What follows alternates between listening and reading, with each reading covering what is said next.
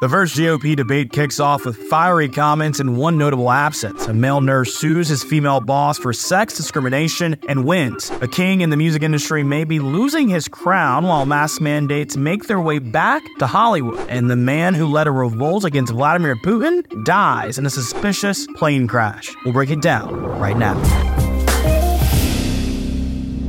What's up, guys? CJ Pearson here. Welcome to the wrap-up. On Wednesday evening, the first debate of the Republican presidential primary took place in Milwaukee, Wisconsin. While President Trump may not have been physically present, his presence was certainly felt as debate moderators Bret Baier and Martha MacCallum questioned those on stage of the president's impending arrest in Fulton County and the perceived political prosecution of the former president. At the onset of the debate, the candidates were asked to weigh in on the success of Oliver Anthony's Rich Men North of Richmond, the #1 song in America, and why it appears to resonate with so many Americans and the economic anxiety felt by so many in America today. Here's how a few of those candidates responded. We cannot sit by any longer and allow the kind of spending that's going on in Washington, because every dollar they spend is a dollar that these people are not allowed to spend on their children and their grandchildren. It's robbing our country and it's wrong. We can stop that by turning the spigot off at Washington, sending the money back to the states, and allowing the decisions to be made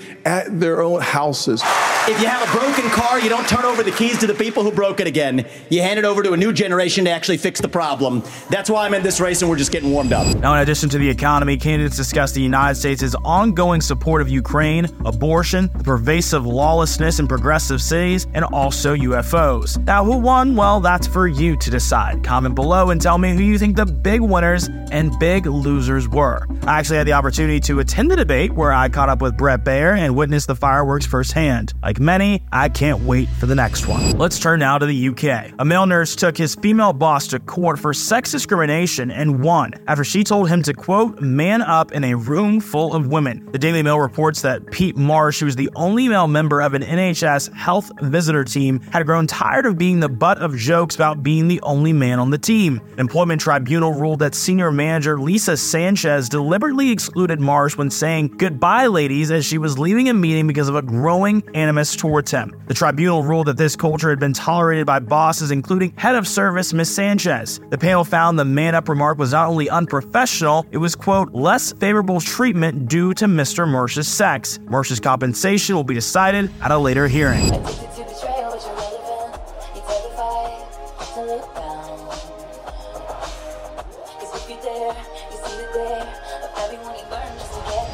For all of the Swifties out there, you know those lyrics. That, of course, is coming from the hit song from Taylor Swift, a favorite of mine, Karma, and is in response to Scooter Braun. Now, I'm sure Taylor Swift has been singing that with her whole chest, especially in recent days. Reports have surfaced that Swift, along with other music superstars, have been dropping music executive and talent manager Scooter Braun. Stars that have reportedly terminated their relationship with Braun include Ariana Grande, Justin Bieber, Demi Lovato, and Lana Del Rey. Variety reports that the famously hard-charging Braun, who has been one of the most powerful people in the music business for more than a decade, garnered serious ill will due to his rise to the top. One source is quoted as saying he's imploding, suggesting that there may be more revelations in the near future. The source went on to say, quote, it's a different world since the pandemic. You just can't be an asshole like that anymore. While it's unclear why exactly Hollywood appears to have turned on Scooter, things aren't looking particularly good for him right now. Now, guys, this is not the plot of the latest horror movie, but COVID mask mandates are returning to Hollywood, with Lionsgate being the first major studio to reinstate masking and daily testing for its Los Angeles office workers. Officials at both Lionsgate and Morris Brown, a college in the city of Atlanta, Georgia, argue that their decision is in response to the new Eris variant as its cases begin to rise in certain pockets of the country. Now, what even is the Eris variant? According to Forbes, the Eris variant of COVID-19 is already infecting more people than any other strain of the virus, according to Yale Medicine. But there aren't yet concerns that it's causing worse cases of illness than other variants. The Los Angeles County Department of Public Health has reported a recent uptick in transmissions, but overall metrics remain at a low level of concern. Breitbart reports a growing number of colleges and medical institutions throughout the country are also reinstating mask mandates, with the mainstream news media running articles pushing for the return of face coverings. The key part of that paragraph, though, is that there aren't yet concerns that it causes more worse cases of illness than any other variants there. In other news, though, Election Day 2024 is 439 days away. It's time for your news to know.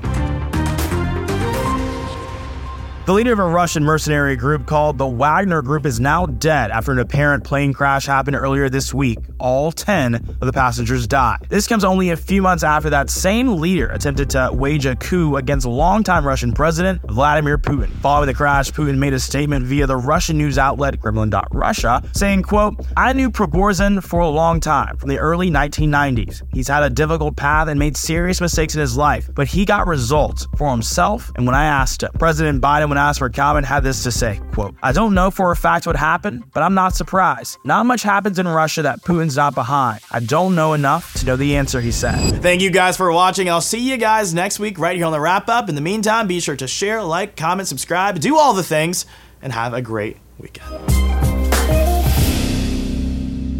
Hey guys, I'm CJ Pearson. To keep videos like this free, please consider making a tax-deductible contribution today right here on PragerU.com.